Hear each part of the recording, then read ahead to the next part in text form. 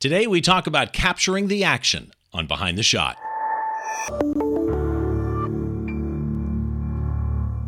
Hi, once again, as always, thank you for joining us at Behind the Shot. I'm Steve Brazel, your host. This is the show where we try and get inside the mind of great photographers by taking a closer look behind one of their shots from conception to completion and all those stories and challenges that happen in between.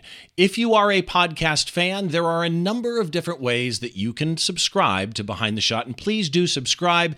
It helps in many different ways. First of all, if you go to the website, behindtheshot.tv, all the buttons are there for you to subscribe in any manner that you wish. Plus, the video is on the website as well.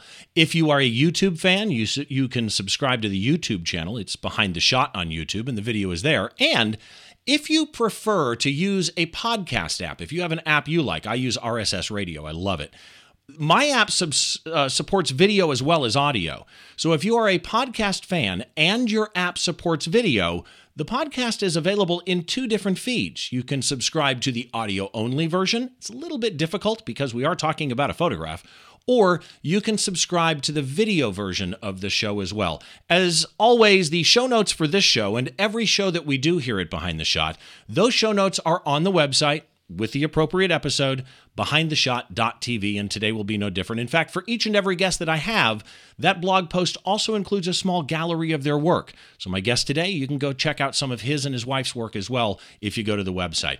I do also want to remind you of the shows that I'm doing at the beginning of each month with Don Komarechka. If you don't know Don, he does the Photo Geek Weekly podcast, and he is a macro genius. He's got a new book coming out too, but we are doing critique shows. And those are only happening on my YouTube channel, Behind the Shot on YouTube. They're live streamed at the beginning of each month. If you follow us on social media, you can find out all the details, but here's a quick synopsis. Go to Flickr and join Flickr. It can be the free account. You don't have to pay. Once you're a Flickr member, join the Behind the Shot group on Flickr and start submitting your pictures. And if you submit a picture to the Behind the Shot group on Flickr and it is tagged BTS Critique, then it's in the pool for us to choose from for the critique shows. And that brings us up to today, and I'm actually really excited about today because I first met this gentleman and his wife at WPPI. They were kind enough to do an interview with me on my WPPI recap. I interviewed a lot of Canon Explorers of Light that day that I was there. And then I ended up having dinner with them that night. And they're just really, really wonderful people. And today we've got one half of the pair. Bob Davis, how are you? I'm doing well. Hey, Steve, how are you? Thanks for having me on the show. Yeah, it was a pleasure meeting you and your wife at WPPI. WPPI is one of our favorite shows for Dawn and I because it's a way of connecting with old friends and meeting new ones. Yeah, and I actually think, I want to ask you this now that I think about it, before we get into anything else. This was one of the better WPPIs to me. It was clearly slower, but it was busier, I think, than the year before. But there was something about the social game this year that everybody was really connected. Did you feel different about this year? Indeed. When we got back, I started just going through some old photographs and WPPIs from 2005, 2006, 2007, and they were that smaller type of show when it was back at Bally's, and it was that same kind of feel because people were more connected. It wasn't as spread out. And you were able to have more time together, so to speak. So yeah, I felt very much like the community was stronger this year than I would say in the last 3 years. Yeah, I had that same feeling. I got to say, I really, really enjoyed this one. And we didn't get sick while we were there, which was actually a really good thing.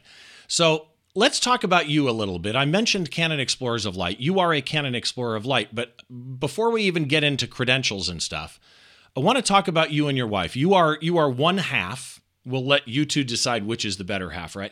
You're one half of the photography team, Bob and Don Davis. It's Bob and Don Davis Photography and Design. And you guys are Chicagoland area, correct? Yes, we are. We're based in Chicago, born and raised here. I've been a photographer my entire life. Dawn's background is accounting, but she's always had a creative side. So she has that wonderful balance between left brain, right brain. And she really is the glue that makes sure that, the lights stay on, because I would do this for free. I enjoy it so much and it's my passion. But she makes sure that we establish our value, and the business is running really well. And she's amazing at design. So she does all of our final retouching and design work on our fine art wedding books. And that's really the base of it, right? Wedding photography. And then she does the design work, kind of runs the business side of things as well. She had some great points during our interview. By the way, folks, go check out the WPPI recap I did, and you'll see the interview with Bob and Don. Just wonderful, wonderful people. But as we were talking that day, a couple of things came out about your photography business and kind of the direction that you're moving. And the primary focus, at least up until now, has always been wedding photography. That's really your base business model. Yes. And when I looked at your client list, it's literally a who's who. Eva Longoria and Tony Parker, Tracy Edmonds and Eddie Murphy, The Bachelorette Ashley's wedding to JP. I had a friend who was the set photographer for The Bachelor, actually. So you've done some really, really big names. Before we get into more of your credentials, when you do a famous couple like that, Carmelo Anthony and his wife, when you do a famous couple like that, is there a different mental approach to you when you walk into that reception or to that wedding than if it's, John and Cindy Smith? That's a great question. Is there a different approach? There really isn't. It goes back to, we'll call it my first career in photojournalism. And I was hired by an old school photographer at the Chicago Sun-Times, Bob Katalik. And the day I started there, he gave me my first assignment and he said, "Kid, come back with a good picture or don't come back at all. Your name goes underneath every photograph, so sign your work with excellence." So that hit home for me. And for whatever reason, that always resonates in my mind. So it's once in a lifetime moments, photojournalism, that you're trying to be the eyes and ears for the reader. So I just carry that forward into all of our weddings and events. People put a lot of effort and thought. They dream about this wedding. They're on this journey to pick every little detail, and there's an emotional connection to it. So one wedding is no more important than another. To me, they're all equally important. I enjoy them so much because of that pinnacle pressure, that this is all these emotions are mounting to one day, the same as it would be an NBA finals or Major League Baseball championships or spot news happening or a city council political change of power in Chicago when we had a mayor die and transition of power and all that kind of stuff. So all those emotions for me come into every day that we're photographing. You said an interesting thing, the guy from the Chicago Sun-Times that said to you, when you were talking about your name appears under every picture, and there's a line there that I love. Sign your work with excellence. That in and of itself is a tagline that should be remembered. Sign your work with excellence. I like that. You guys have been published in People, OK, O Magazine, and Style, Inside Weddings, Modern Luxury Brides, Professional Photographer, Rangefinders. The list goes on and on, right? Grace Orman, Popular Photography. When you guys are at the level that you are, is there anything still that makes you go, "Oh, I didn't see that coming," right? I mean, you've been doing this for so long. There has to be a point where, can you really anticipate everything? Probably not. No, you can't anticipate everything. You could prepare yourself as best as possible. With any genre that you're going to photograph, if it's baseball, if it's news, if it's politics, if it's editorial, weddings and events, there's a certain framework that's always going to happen, right? So weddings, you have 3 acts. You have the preparation, you have the ceremony, then you have the celebration. So within those 3 acts, certain things are going to happen. So the more questions you ask your couple, which we ask a lot of questions, the more prepared I could be to not chase the moment, but be prepared for the moment. Now, of course, you got to be flexible to pivot because of emotion and spontaneity, which is everything. So you can't be so rigid and your lighting so structured to one center point that if something over here happens, you miss it. So you kind of got to survey the playing field, just like Major League Baseball. There's always going to be a play at second base, so you could have a double play. Right. So, even the older lenses, manual focus, you could set a preset with the quick focus ring and boom, second base is always in focus. While you're watching other areas, you have your second eye open. Boom, you could see where the ball might go once it's off the bat, and you react to it. And I never want to And that's chase actually the moment. another. Yeah, I want to be and that's prepared actually, for the by the moment. way, another huge tip to me is keep your second eye open. Like in Yeah. live music, a singer's in front of me or a guitarist is in front of me. Keeping the second eye open lets me know that the singer just jumped in the crowd, right? That alone, that's kind of what gets you to the level that you're at. You are It a does. Westcott Top Pro Elite. You're a SanDisk Extreme Team member, Pro Media Gear influencer. You've got all this stuff going, and then going back to your partner, Don, you guys, I didn't know this when we talked in Vegas. You guys are authors. You have 2 different books. Yes. Lights, Camera, Capture. That's one of them. It is, and We're Engaged is the second. I'm really proud of Lights, Camera, Capture. It was pushing that boundary of line of sight and right at the cusp of radio poppers for breaking the barrier for line of sight. It was pre 600 EXRTs, but still what you could do with off-camera flash and just line of sight, because back in the old days, I was using Vivitar 283s and Peanut Slaves or a 20-foot sync cord. So this just opened up a whole new world of freedom and possibilities for me. And with the book, we worked with Wiley Publishing. We created an app that was very interactive. So we would record videos and interactive videos so that you could actually use your finger on the app and slide it back and forth and see depth of field and exposure changing. So it was pre apps like Exposure that's out there, so you could see that kind of stuff. So it was very cutting edge at that time, and there was a DVD included in the book. So we were hitting all those surfaces of visual, auditory, and reading, having the physical book to hold. And We're Engaged was just a more simple, refined approach, taking photographs and distilling them down and sharing the approach with lighting and settings. Because while technology today is outstanding and it gets you in the ballpark, it's what do you do when the technology isn't giving you the result that you want?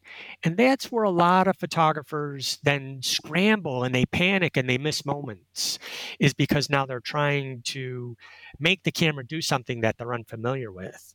And you never want to do that in the field on assignment. Okay, so looking farther down what you do, it's more than just photography, because again, the way that I met you was at WPPI. You were speaking on the stage at Canon.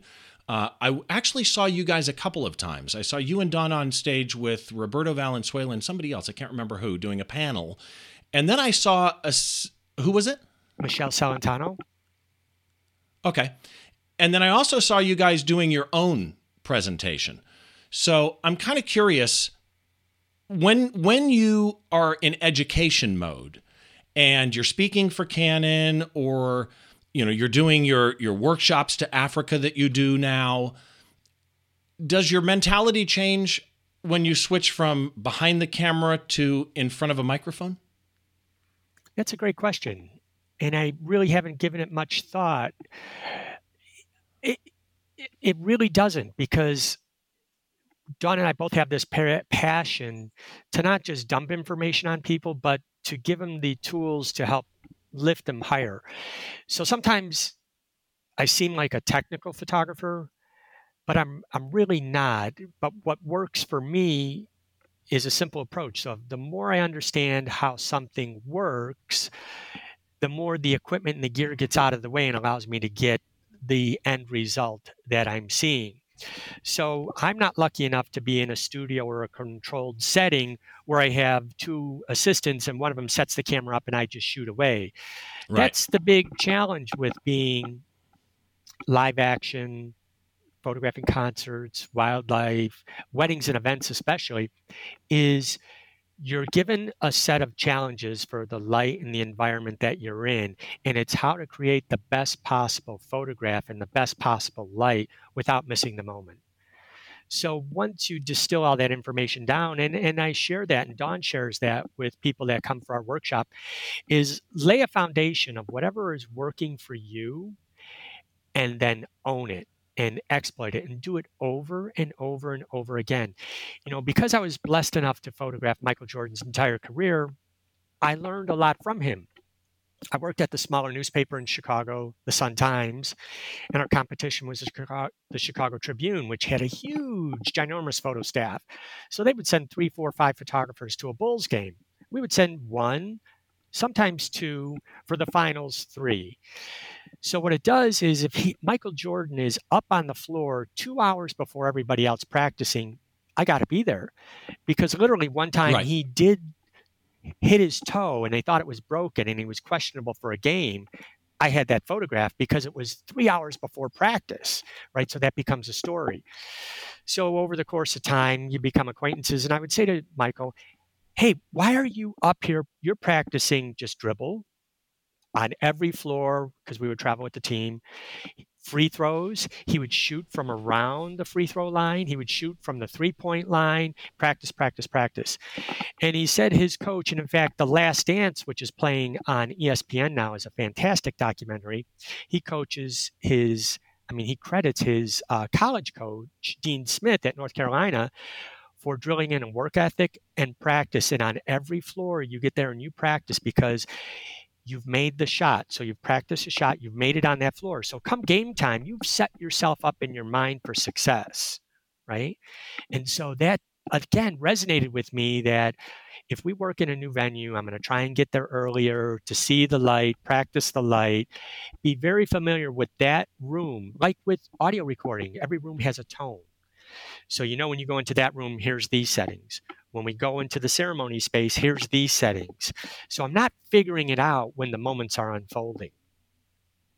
Yeah, and I can't believe you shot Jordan. Oh, man. I photographed. Photographed Jordan. That's exciting. And I do want to watch that ESPN special. So let's get into today's shot because have you seen the parts that have come out so far? I have. And I'm feverishly watching for me because I sat on the floor underneath the basket, every now and then you get a glimpse. It's reliving those moments, and I still get goosebumps every time I'm watching it because it was watching him. He made the team better, and he made the teams he was playing against better. So things would happen that you just wouldn't see. One shot that comes to mind is they're just early on before a championship, and him and Charles Barkley were friends, but they were fierce competitors on the field and talk trash all the time. And Michael was just lighting up the floor. And finally, the 76ers, this was in Philadelphia, threw everybody at him. So it was illegal defense, but 5-on-1. And I got Michael, the whole sequence coming through. And this is film, black and white, 5 frames per second. And he makes the shot. And you see all 5 of the Sixers around him. And you see Barkley in the background, just like, and it's stuff like that. It was just like amazing. And the players today are amazing, but you don't see that electricity like you did during those games. Yeah, it's the same. Like I remember as a kid in the 70s, 1974, I think it was, my family took us to see the Lakers when Jerry West was playing clutch. And it's that same type of energy that just happens now and then, almost once a generation, maybe twice a generation. That's amazing. But that's what makes, to me, that's why almost every style of photography can benefit from a photojournalistic mind or approach. I think if you keep in mind telling the story, that is such a key point, which you do in today's shot. So I want to get into today's shot. It's a mother cheetah chasing, is it pronounced as Steenbok? Steenbok. Steenbok are the smallest species of the antelope species in Africa.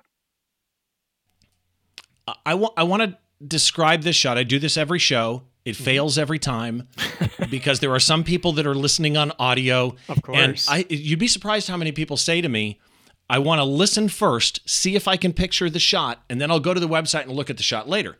And I personally couldn't do that. But for the people who do that, I try and do you a service and describe this. And it's an embarrassing process each and every time. So let me try and describe this image to you. It's pure energy. It reminds me of a scene from an action movie. Like I just went to the wrong scene. I'm so excited. It is a wide open frame in this desert landscape.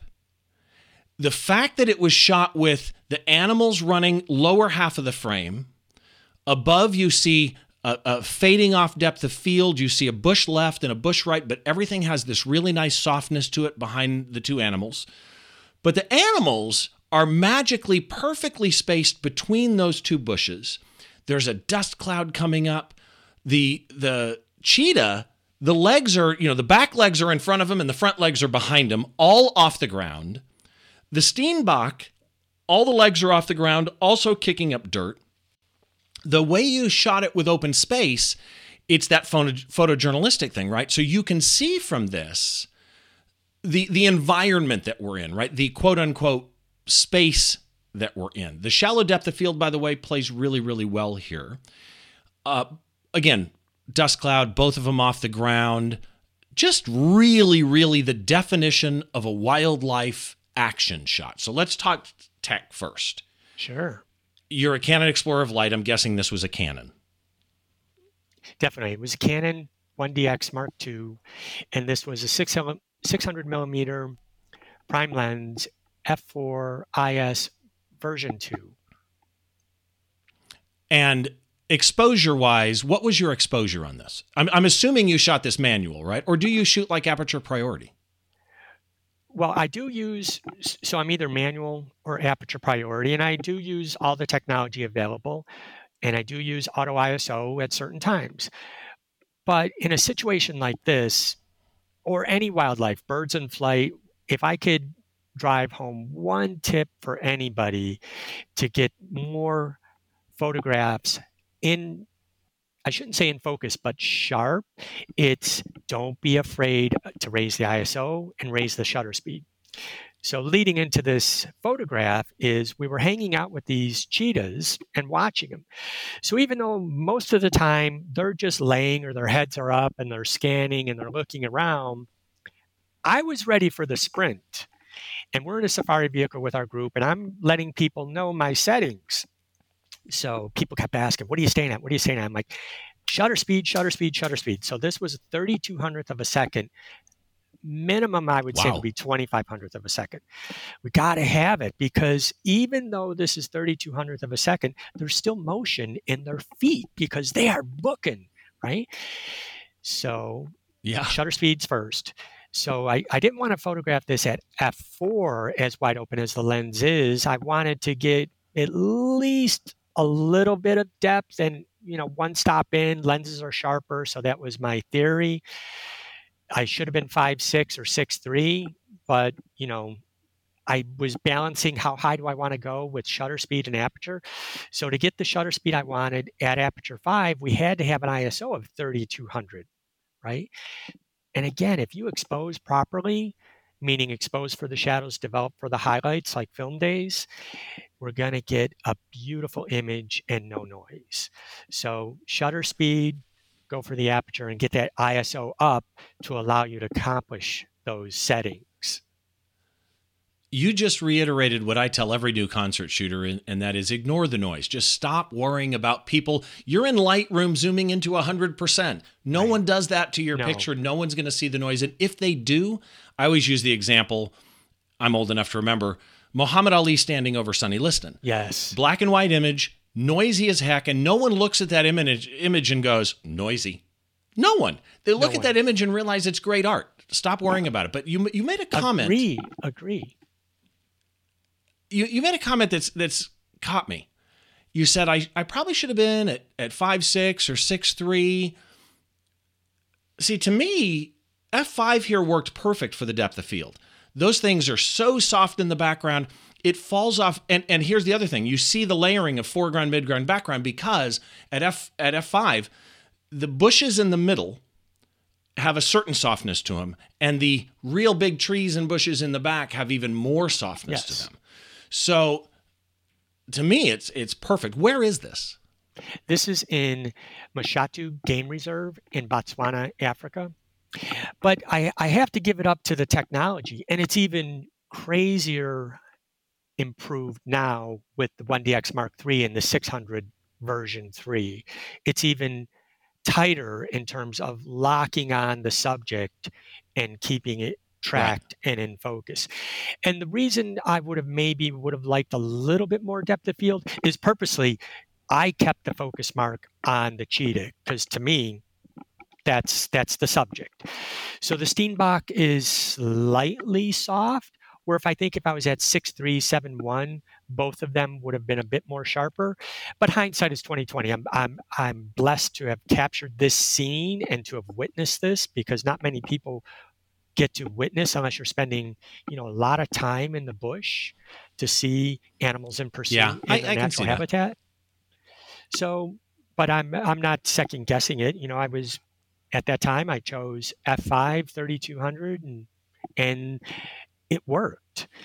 But it's practice. I wasn't using for the 1DX Mark II the entire field of array of focus marks.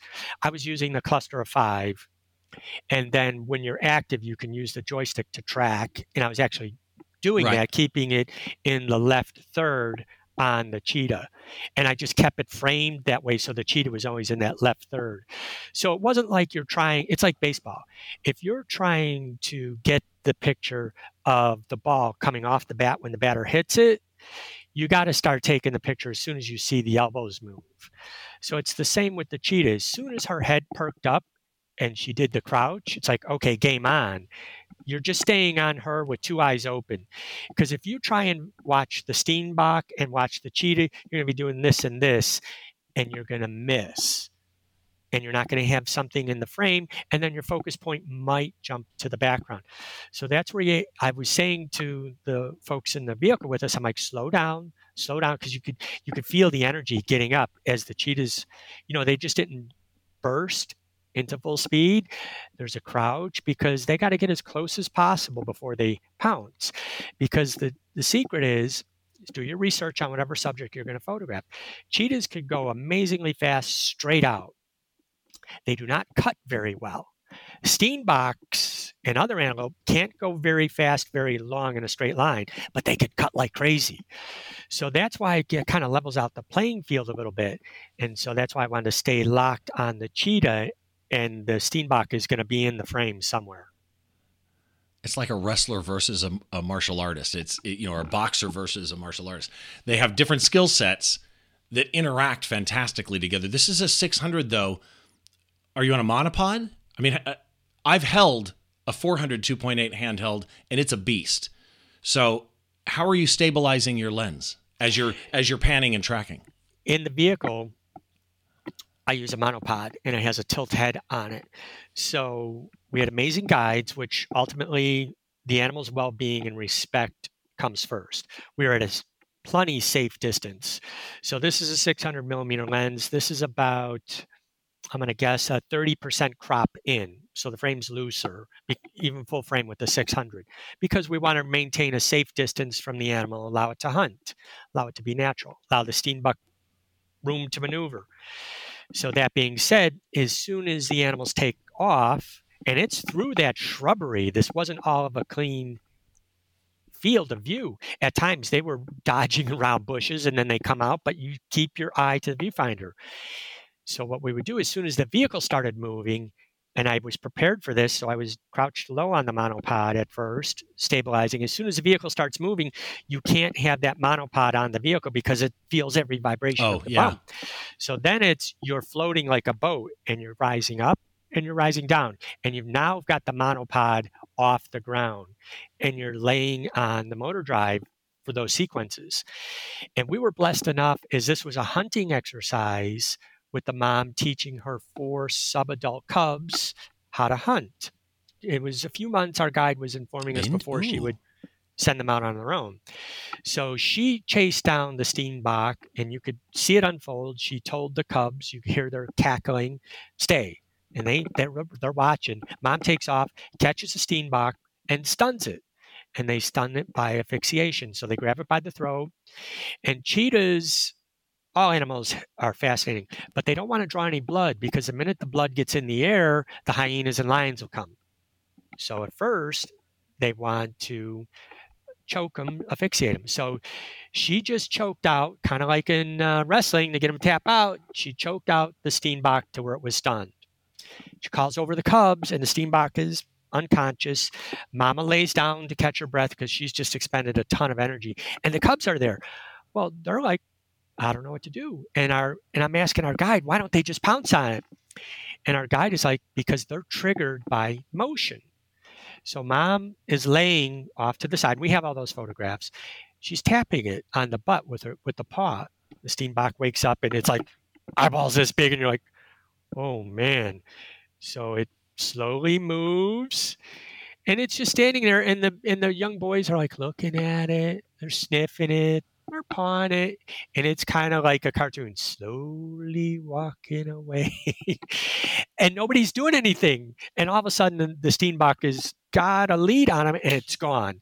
So the boys all look at each other like this, and mom's like, mom takes off again. So we get another chase. And mom stuns it again. This time, the Steenbok wakes up and it says, I'm out of here for sure. So it sprung. Then the boys were triggered, and then it was game over, so to speak.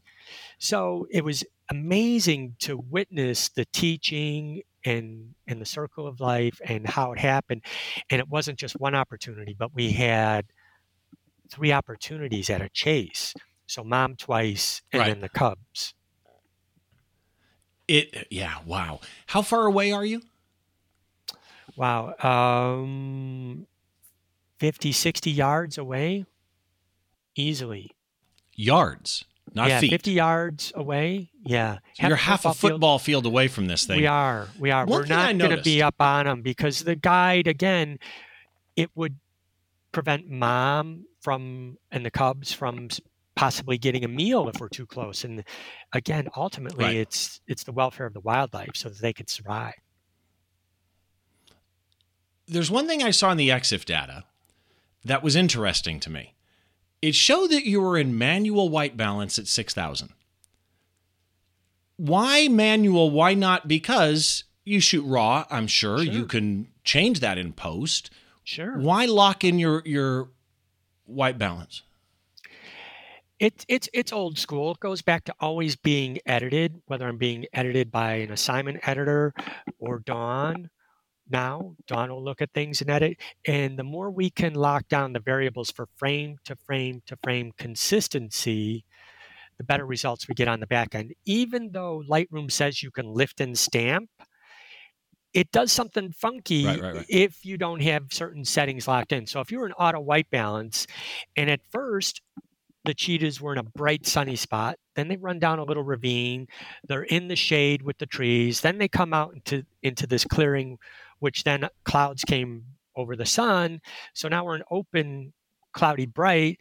So your auto white balance would fluctuate in color tonality throughout the entire scene. And I want that entire scene to unfold with consistency so that if need be, we could have gone right from the camera to the phone and posted it immediately. But that still leaves a question, though. And that is, standard outdoor daylight is 5,500, 5,600-ish, right? 6,000 isn't really getting to cloudy. Right. But it's, open shade type thing. Yes. You could have chosen 5,500. I could. The question still begs to be asked, what made you, because, by the way, I should probably state, for those of you listening on audio, the warm color in this photo is part of what lends it to you as the viewer knowing the environment that it was in, right? I mean, this could have been a cool day, but it gives it a different energy, the fact that it's warm. What were you thinking as you chose 6,000, though? Exactly your point. So when we arrive, and I do the same approach no matter what I'm photographing. When you arrive in a scene, it's old school days like you're going to rip out a Polaroid and do a test shot. So now it's live view. It's so convenient and easy. But when we're in the vehicle, I ask our attendees that are with us, we're going to take a test shot. So set it to daylight white balance. Again, we know this cheetah is going to bolt, so high shutter speed, wherever you're comfortable with, but I'm going 3,200. So then we take a test shot and we look at it. And in this setting on this day, because you're under such a wide open sky, it's very blue, very cool.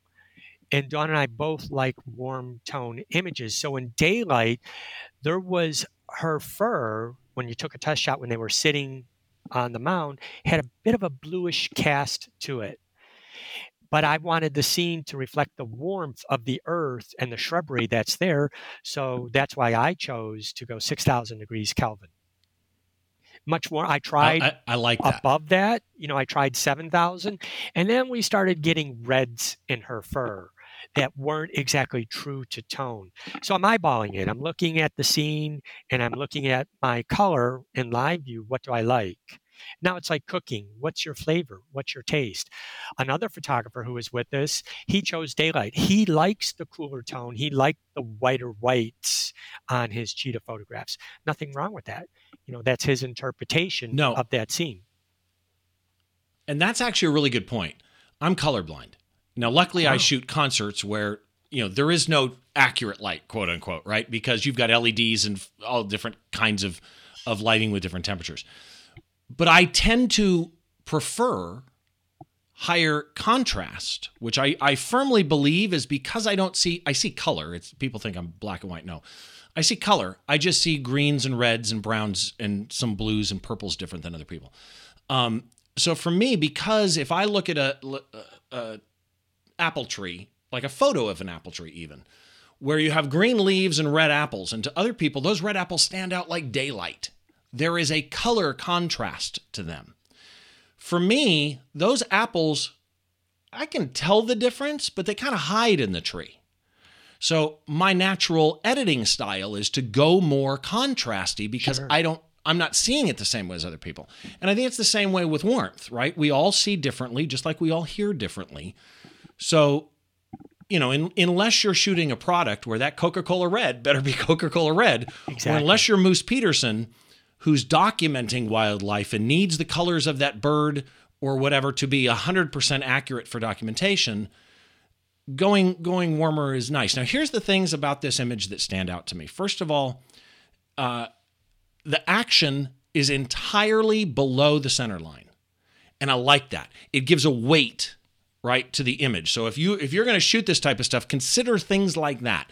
Putting the action down low gives weight to it. Putting the action up high gives a little lift to the image, right?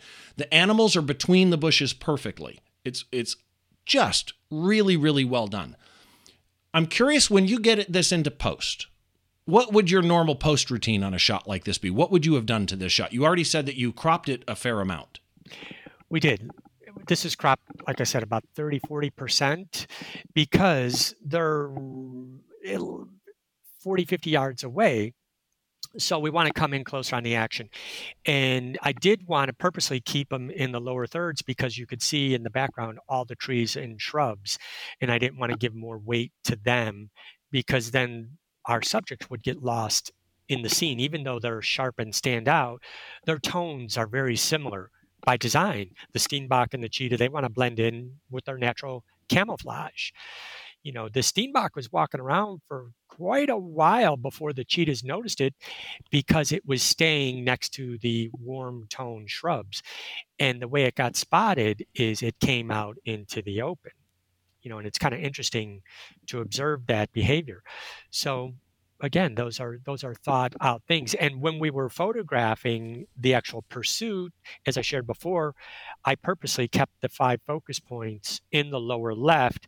So I'm doing my best to keep that cheetah on those focus points and not dead center. Right.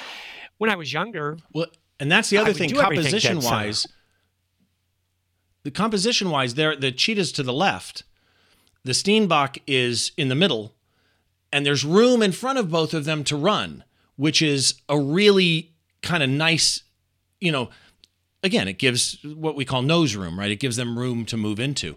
What would you have used Lightroom or Photoshop on this or what? We did Lightroom on it and brought it in, adjusted again contrast.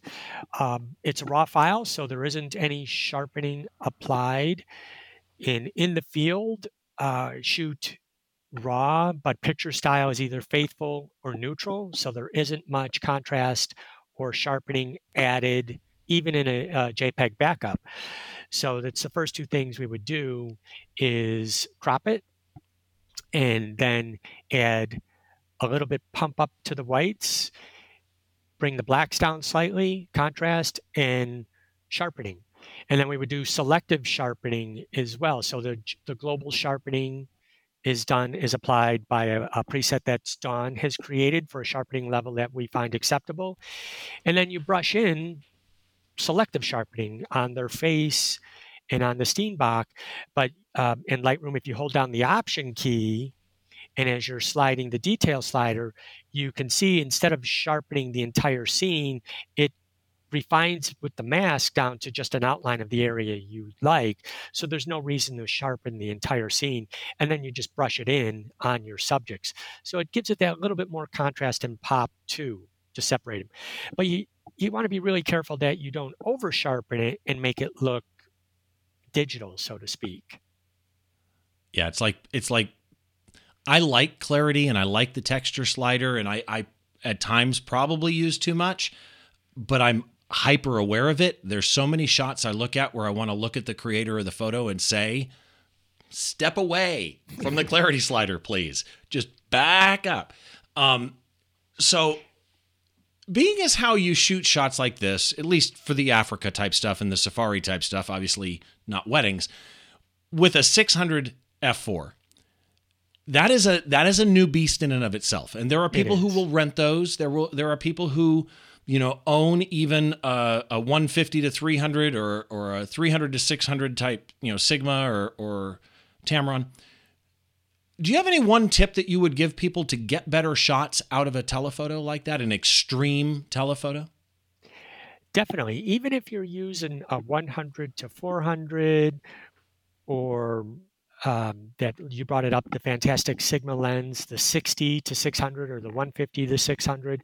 Quite a few people have those when we go on safari or even when we which go are inexpensive. birds. You can get those for, I think, $1,000 for the regular. It's like $1,800 for the sports version. It's incredible. It is. So the barrier to entry to wildlife has come down extremely low, and you can get good quality. So the main thing is stability. So use a monopod if you don't have a tripod with a gimbal. That's what's in the background is my 600 on a gimbal, because that's the version 1 and it's extremely heavy. I think it's 13 pounds. So you're not going to handhold that at all.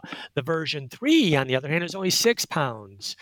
So you can actually handhold that. Wait, say that again? A 600 is 6 pounds? Yes, 6.5 pounds. The version 3 that's out now. It's incredible.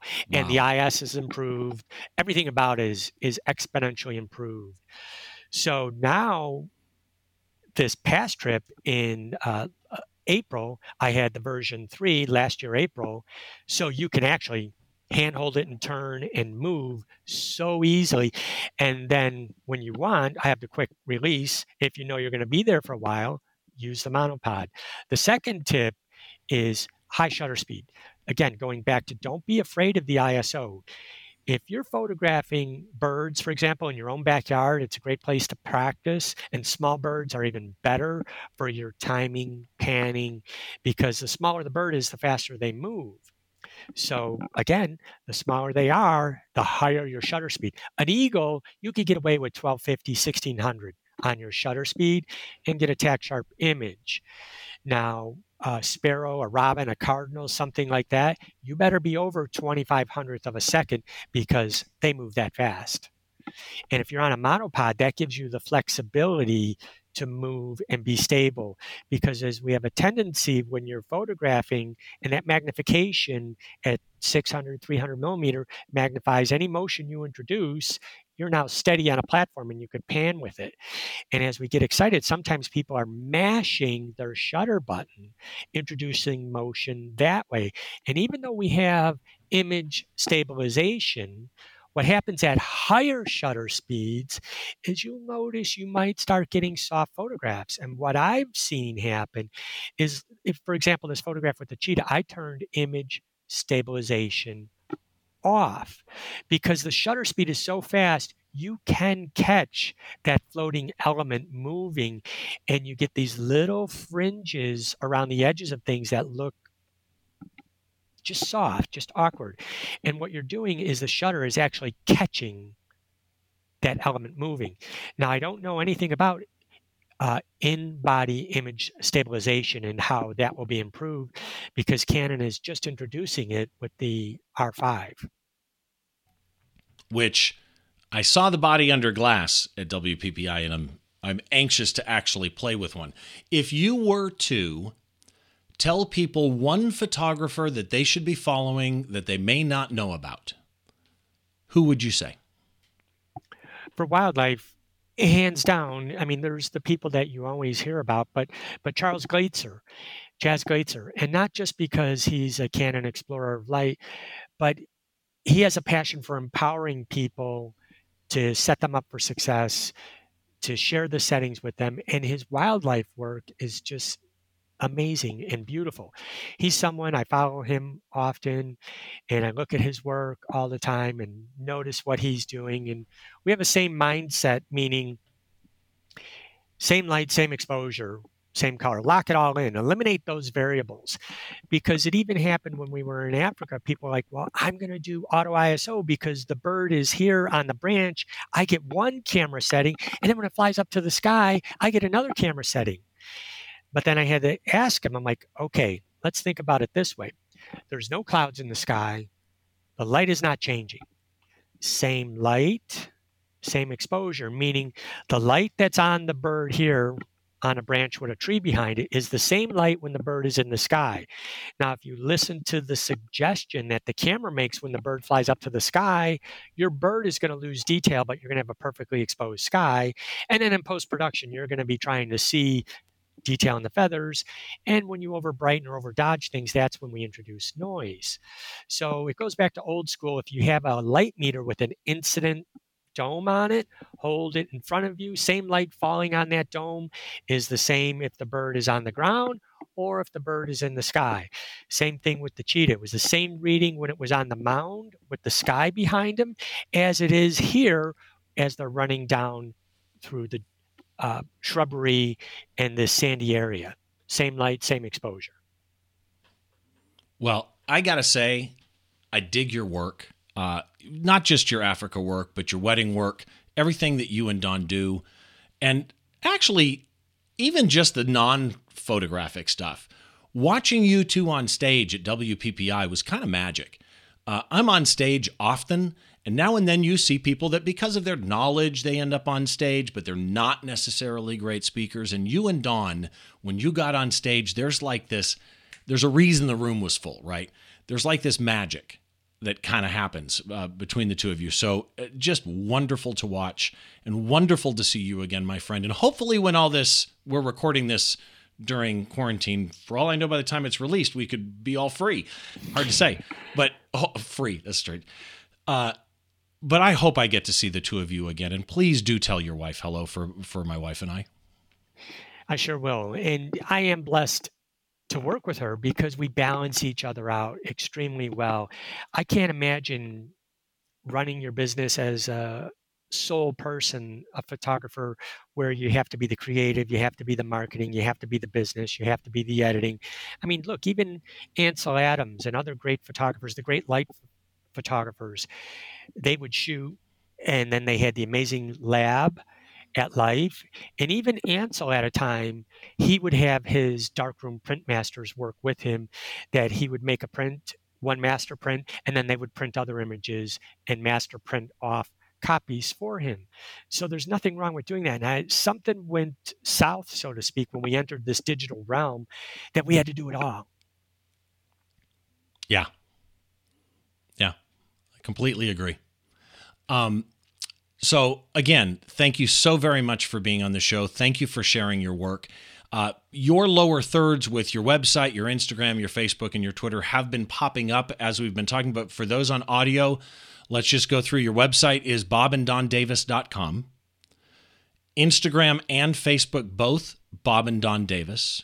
Twitter is Bob and Don. So everybody go follow them. Give them some love, and trust me, you're going to love what they do. And they do the safari workshops, and so you can follow them on that. You've got a Facebook page dedicated to workshops. Am I right?